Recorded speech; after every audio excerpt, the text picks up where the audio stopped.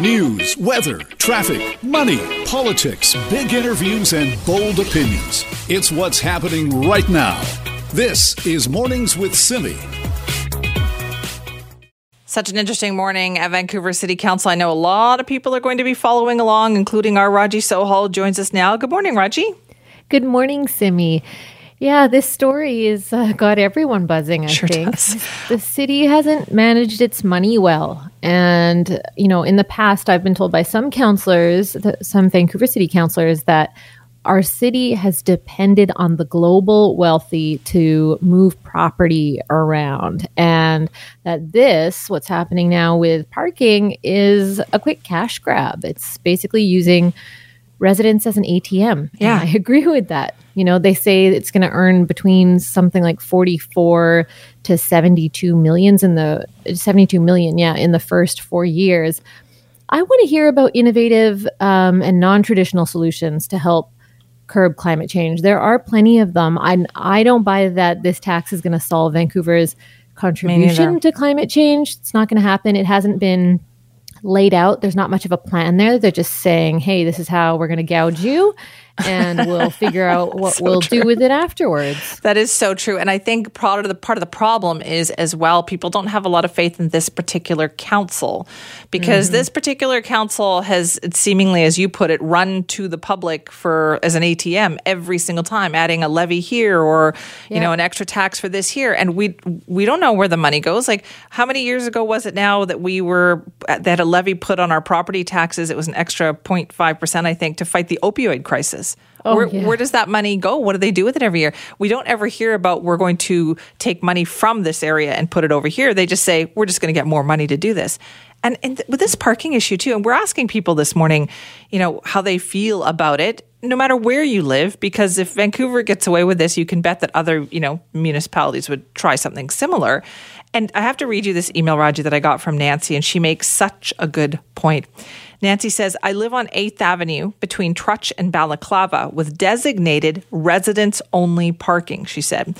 Every day, shoppers along West Broadway illegally park in our spots. And she said, if they're now going to charge us to park there, please explain how you will police ensuring that we have available spots 24/7 that they want us to pay for. Well, they won't, right? Exactly. But now they're going to have to pay. Messy. Now they're going to have to pay, even though they still can't get parking in front of their house because the shoppers are always taking their spots. Yeah, I think that it's going to be so impossible to monitor this and to chase people with the fines. You know, for people who can afford it, who can afford this extra tax, they're not about to clear their garage to make room for the car. They're not. So that they can clear extra street space. They're going to pay it. So it's not going to actually clear up more space. And I just also feel like, why look at individuals to solve something for which a systemic change could make a greater, possibly huge impact, like in building design, right? Building design in Vancouver is well known for being super inefficient, and yet we have glass towers housing offices and condos that are, 45 degrees, 50 degrees internally during the heat wave and require major air conditioning all summer long, and a pollution charge, they're calling it. But okay, fine, don't stop there. I want to charge people whose lavish yards require so much more water to don't maintain. get me started on the people constantly watering. And Raji, I have ranted about this on the show. Remember that drought that we had about 5 years ago, like the really bad drought that we had? Yeah.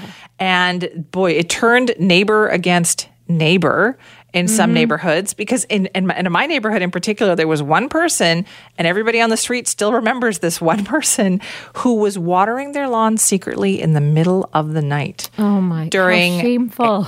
During a harsh drought. And essentially got busted for it because, somebody was walking their dog in the middle of the night because it was so hot out, walking in the middle of the night, went out, got up, and saw this person doing it. And then I thought, you know what, makes perfect sense, because that person's lawn had stayed relatively green. So if we can't even police that kind of stuff, how are we going to do this? Well, I just don't buy the pollution charge bit about this. We also get developers who are loaded and who have an addiction to pouring new concrete, which is awful for our environment. What I don't like about this parking measure is that it's arbitrary and it's kind of haphazard. I want the city to stop gouging the people who aren't the problem and target the heavy climate change culprits and make them pay. Do you remember we had Mayor Stewart on a few months ago to talk about this when the parking measure had just arose? And I really didn't this stuck with me. He said, let's not be dramatic.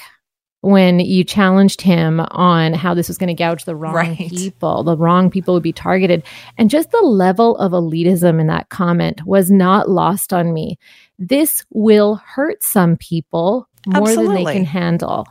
Somebody who needs to have a truck or a bigger vehicle for the job that they do has to buy that vehicle regardless. But somebody who has a luxurious gas-guzzling vehicle in another neighborhood, they don't care, but they're going to be paying the same price, up to $1,000 for this. And it's just ridiculous to me that the city would be doing this.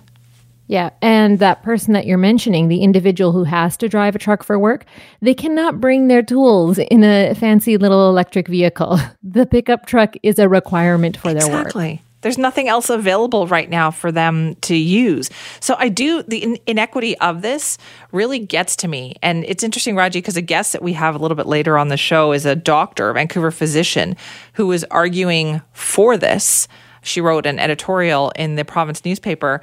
And she said, well, and when asked with the inequity question, she said, well, nothing is perfect. Yikes. Oh, really? Because this city council is so far from perfect. They can do a lot more before turning to us once again.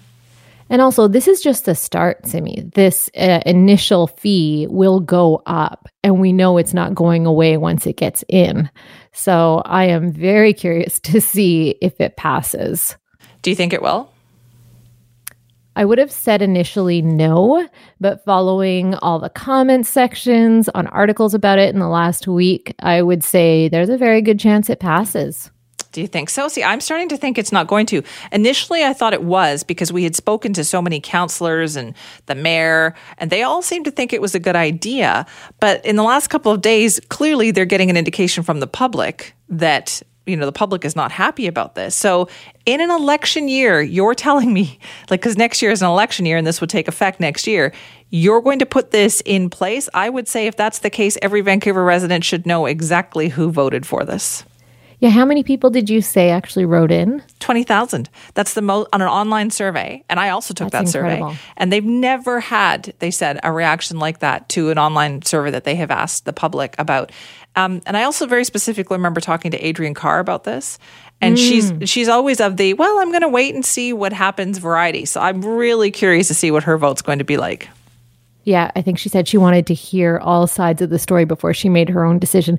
But I've never heard people more riled up in Vancouver on an issue. I know more people who wrote in on this than anything else.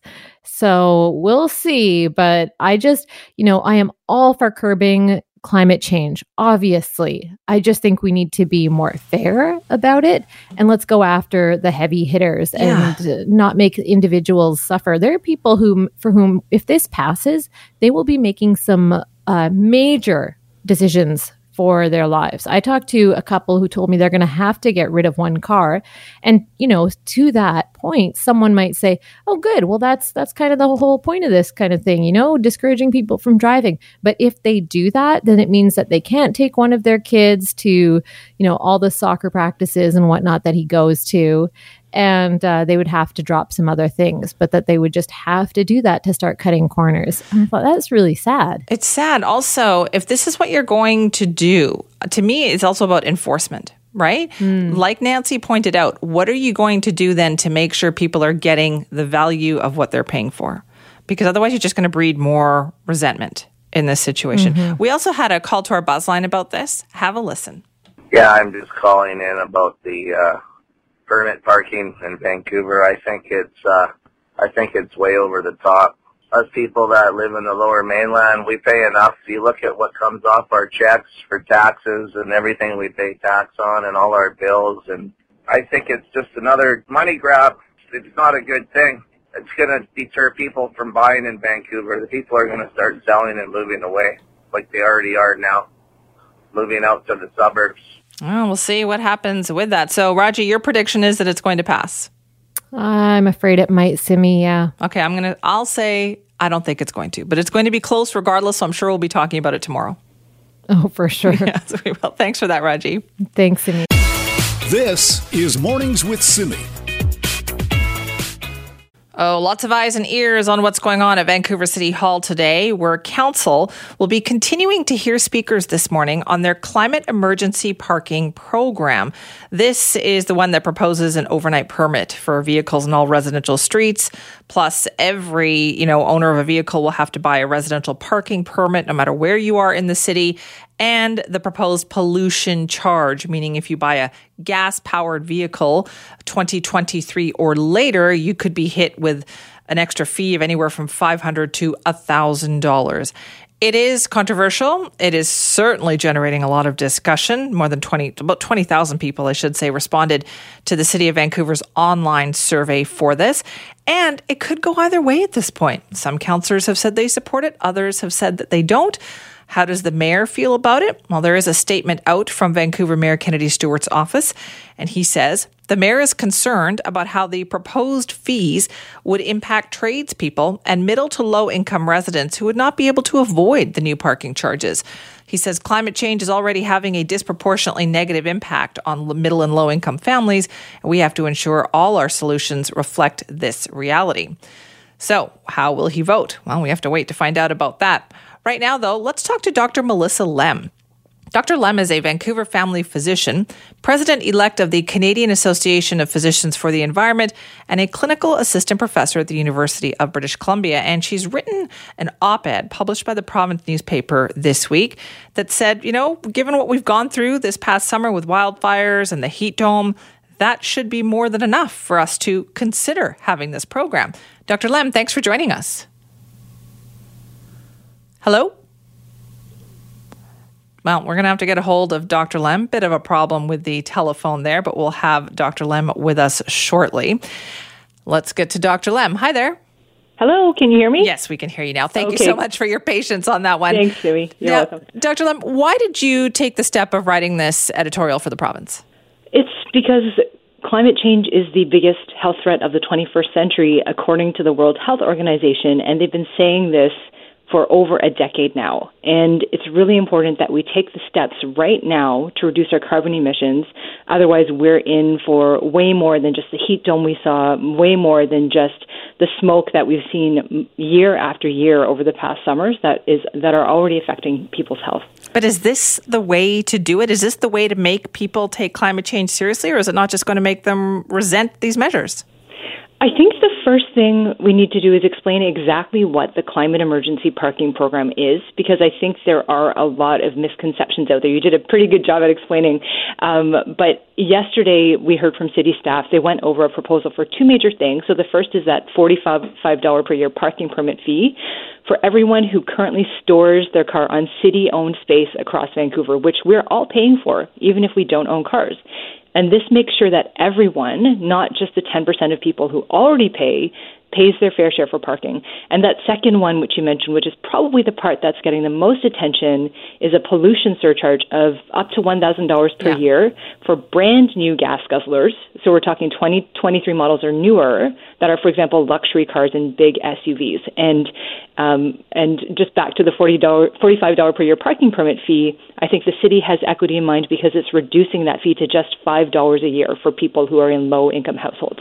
And so the vast majority of people in this city, when the program starts in 2022, will be paying less than $4 a month. And so if you can afford to buy a brand new vehicle and choose to pollute more, you're going to be paying more. And so parking, it seems like a trivial thing, but about 40% of our carbon pollution in Vancouver comes from these cars that burn fossil fuels. So there's no way we can cut our emissions in half by 2030 without changing the way we move. And burning these fossil fuels drives climate change, which you mentioned caused the deadly heat dome this summer and wildfire smoke, and also that air pollution hurts our health in many other ways. Right. And for a lot of people, though, this is about, Vancouver City Hall and the relationship that they have with residents. People feel like they're constantly being asked to do things that City Hall itself is not doing. How do you respond to people who think, listen, this is a cash grab from us?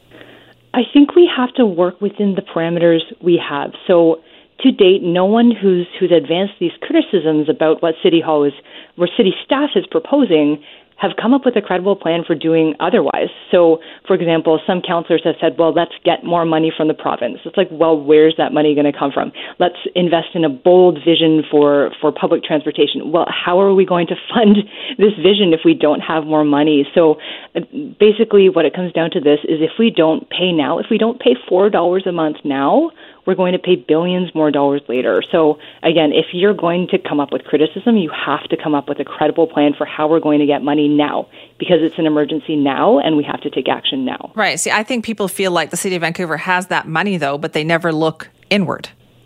Yeah, I don't know that they do. I mean, again, the $60 million that is going to be raised from this plan, it's $60 million. That's not insignificant.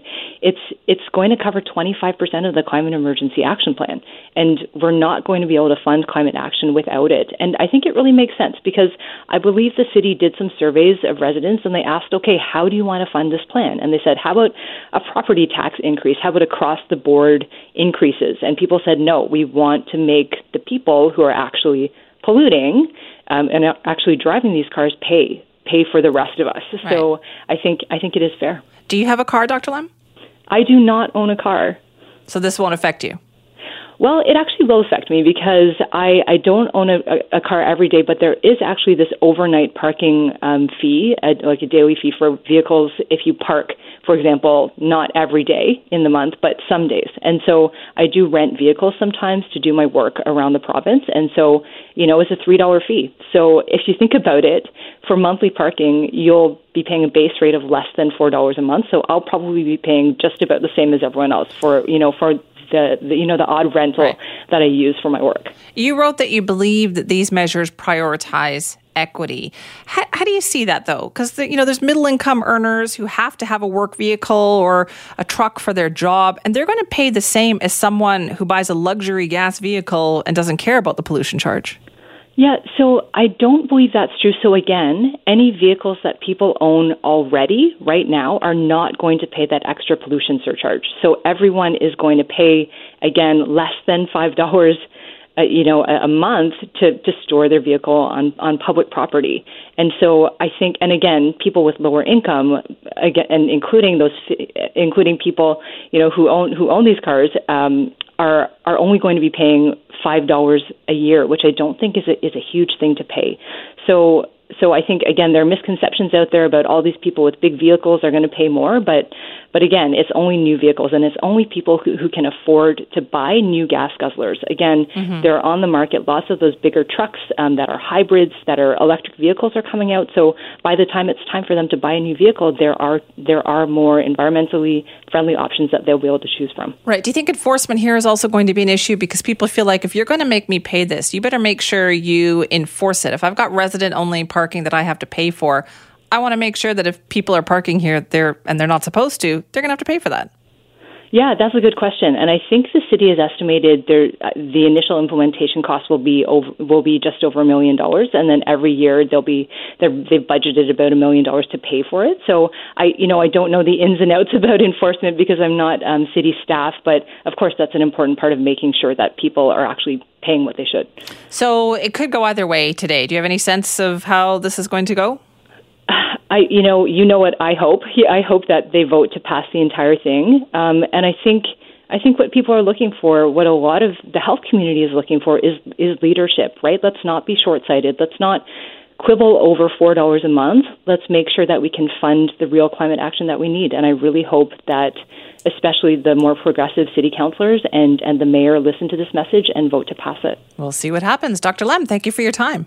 Thanks, Simi. Dr. Melissa Lem is a Vancouver family physician, president-elect of the Canadian Association of Physicians for the Environment, and a clinical assistant professor at the University of British Columbia. And as you heard, very much in support of the Climate Emergency Parking Program proposal, which goes up for a vote at Vancouver City Council today.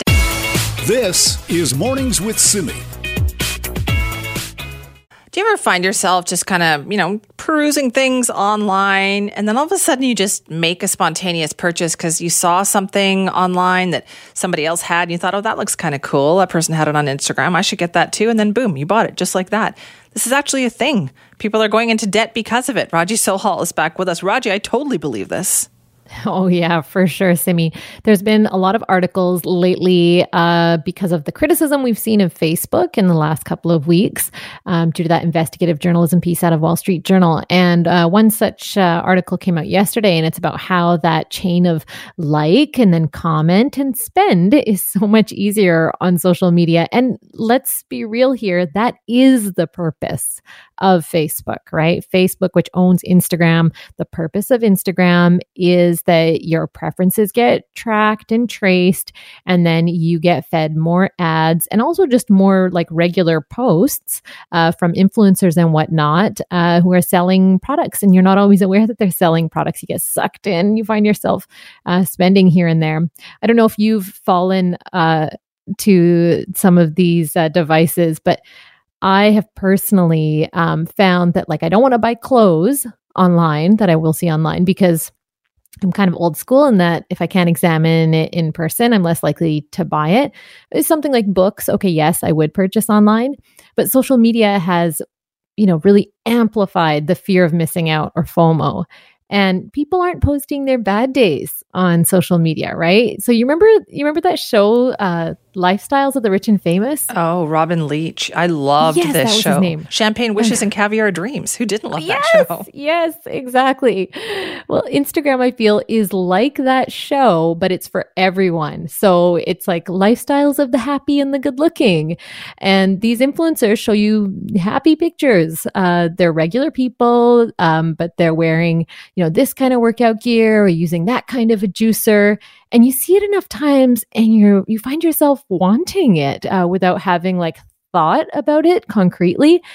And I find that if anything, with everyone posting so much, there's this kind of aesthetic consensus, right? The Kardashians, their look, they are so responsible for making that kind of look everyone's fashion preference. They single-handedly brought back that the trend of the very big eyebrows, for example.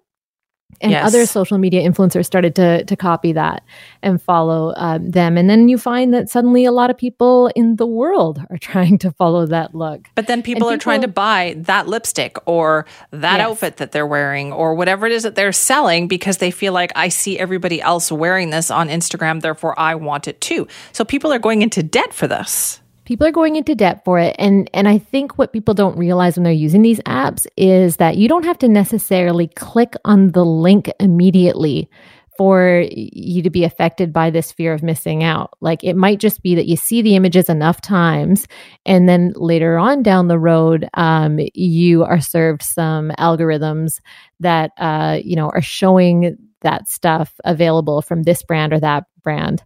And I have personally been affected by this with regards to travel. Before the pandemic, I was really looking forward to going to Italy. And I was like, hey, hang on, where is this coming from? Oh, it's because I am seeing all of these people, influencers and whatnot, online in these apps, going to Italy. Right. There must be some warnings about this. There have been. We've always been warned of keeping up with the Joneses, and there has to be a way to manage financial FOMO. And according to licensed insolvency trustee Jillian Goldblatt, you got to watch it. You got to break down your spending there, your FOMO spending. People talk a lot about budgeting. But I think it's budgeting in what makes sense for some of these young adults in that there are a lot of great apps out there today that you can plug, you can download, they connect to your bank account, they connect to your credit cards, and can give you a real-time sense of how you're spending your money. It takes no effort. It's really easy. You can look at it at a glance, at a picture, and then it's taking that information and really utilizing it and saying, okay, how should I be budgeting what I'm earning? There's a 50-20-30 rule that we talked about, meaning you should be spending 50% of your income on needs and 20% on wants and 30% on savings. And so just trying to fall into those buckets and, spend your money appropriately. Oh boy, that means probably better to just stay off of Instagram. Raji. They stay off it altogether unless Instagram wanted to do the responsible thing and add a calculator in there that would help you figure out where your spending is going. Thing? That's not going to happen. Thanks for that. Thanks. This is Mornings with Simi. The Ministry of Education here in BC is getting together a committee. They're going to be meeting immediately, we heard, to discuss the issue of whether vaccines should be mandatory for all teachers and school staff across the province. But what about the younger children, too, the ones that are not yet able to get a shot? That could soon be about to change. We know that Moderna has applied to have their shots available to younger children. Pfizer and BioNTech did the same thing. So it's a matter of time before there is an approval for children aged 5 to 11 to get the vaccine. But how do we get that message out? And how different should that messaging be from the way we approached, vaccination issues with adults? Well, joining us now to talk more about this is reporter Carly Weeks with the Globe and Mail. She's a health reporter there, and she's written a piece in the Globe about some of these challenges. Carly, thanks for joining us. Thank you for having me. This is such a fascinating topic to me because do you think health authorities have given enough thought to this idea in Canada? It seems like they have not. And I'd like to say that I'm surprised, but we've seen throughout the pandemic that when things even we know are kind of coming, it seems as though officials are still scrambling. So we saw earlier this year there was a big scramble and supply issues and all kinds of headaches with the rollout of the vaccine for adults. You would think that now, okay, we understand that the company has requested Health Canada approve the vaccine, that regulators are going to be poring over the data, and that an approval could be coming soon. And yet, everyone that I talk to around the country say that they're basically just now starting to get their ducks in a row. Doesn't, lead to a lot of inspiring confidence about how well this rollout is going to go, right? Yeah, exactly. What do you think some of the challenges here are going to be? I think there will be several. So first, the biggest challenge, I think, will simply be in determining what this is going to look like, because we need to keep in mind that a vaccination campaign for kids can't be the same as for adults. A lot of adults, probably got their shot in the very beginning, in maybe a large open space. We did a lot of that here in Ontario, and that certainly is an efficient way of getting things done quickly. But kids, they're very sensitive to sights and sounds, so there's going to need to be a little bit more privacy. So are we going to be seeing more integration into doctors' offices and pharmacists' offices and that kind of thing? So I think that will be one challenge. It's just the nuts and bolts of where are we doing this? How do we roll this out efficiently? And how do we answer parents' questions?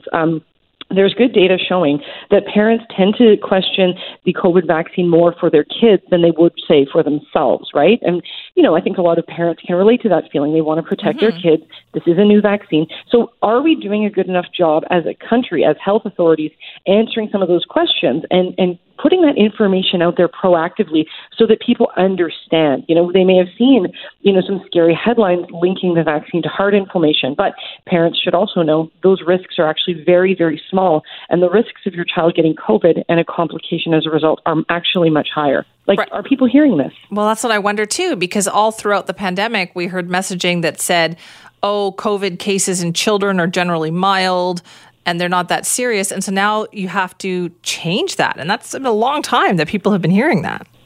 Definitely, yeah. And I think there has been a lot of frustration among some people on this side of the debate. There's sort of, kids are fine, schools are fine. And then there's people that are saying, when you can't compare COVID cases in kids to adults. So yes, kids will generally be okay if they become infected and they will recover. But if you have even a very small number who become sick or hospitalized as a result, that is really devastating, because you think about the fact that they are kids. You can't really compare that they're at the beginning of their life. And even if the amount, God forbid, we have seen a few kids die during the COVID crisis.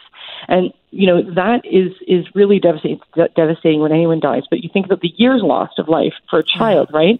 And so we do need to protect kids from COVID. We also need to protect, their mental health, their stability. Every time we see cases spiral out of control, we risk closing schools and other activities. And so, if we want this pandemic to end, we really need to get them vaccinated and do a good job of it. Get a lot of buy-in from the community. And I think that we haven't done a good enough job during this crisis of kind of helping bring people on board and understanding just simple messages about vaccine safety. Another great point that you brought up in your article, and I hadn't even thought about this, is how to get all these kids vaccinated, because the way we vaccinated adults, like the convention center or these mass vaccination clinics, you can't really do that with kids. It's kind of a scary thing for kids. Exactly. It's completely scary and overwhelming for them, not to mention, waiting in line and all of these other things that kids simply, most of those kids, especially the young ones, are not going to accept. And so I think there's going to be a lot of careful planning and finessing going on. I know that in BC they have talked about, using pharmacies, using family doctors, kind of using the whole tool, like every location we have in the tool belt. But are we really, prepared to be creative and quickly? This is not something that we want a vaccine approved and then we start to have this plan. Things really need to be done now. There are some people that are talking about school-based programs, but, a lot of parents might have some concerns about that, sending their kid off to get a COVID vaccine without them being there to hold their hand. So I think a lot of difficult questions ahead, and hopefully we'll get some of those answers soon. Right, because there's obviously different groups of people, right, Carly? Like there'll be some parents who will say probably right away that I want my child to get this. Others might need some convincing. Exactly. And that's what we did see, I think, even with the adult rollout, but it's going to be maybe to a larger extent with kids. There are, again, those questions about safety and questions that people want to have answered. Some people are saying, look, I don't feel that this is a threat to my child, so I'm going to sit back and wait a little bit. But we know that at this point in the pandemic, it's with this Delta variant, it's not a matter of if you're going to get COVID, it's really a matter of when. And I think that we need to transmit the message that there is some urgency here. And yes, most kids will recover. But again, there are so many other complications and risks as long as this pandemic is going on, right? So again, so much to take into consideration here. Do you think it's different for adults? Like we know now that, so many people have been vaccinated and the concern about side effects, well, it should be less given that you can see how many people are vaccinated. But is that different when it comes to kids then? Parents think, well, that's not the same as an adult.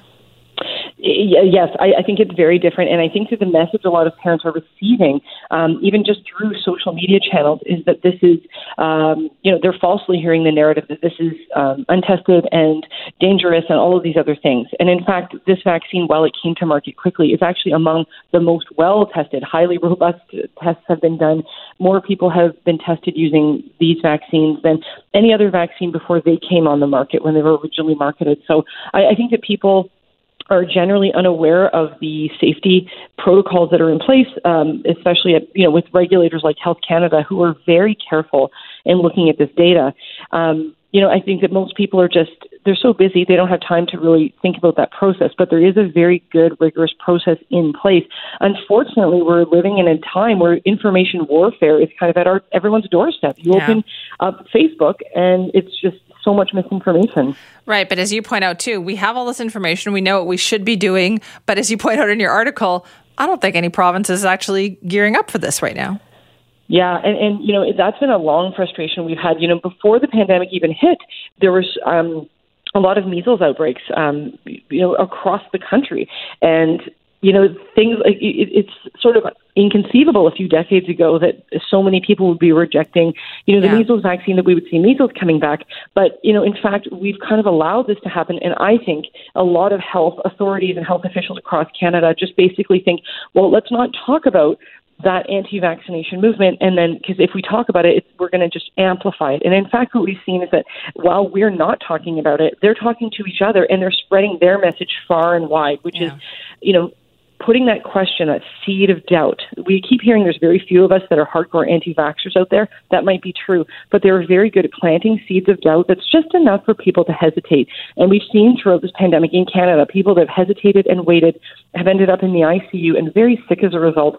And of course, we never want to see that happen. No, we do not. Carly, thank you so much for that. Thank you for having me. Carly Weeks is a Globe and Mail health reporter. Check out the piece that she's written on this issue, that we're gearing up to vaccinate children in this country against COVID-19. But the plan, it has to be a completely different way than the way we approach vaccinating adults. But is any province actually working on those plans?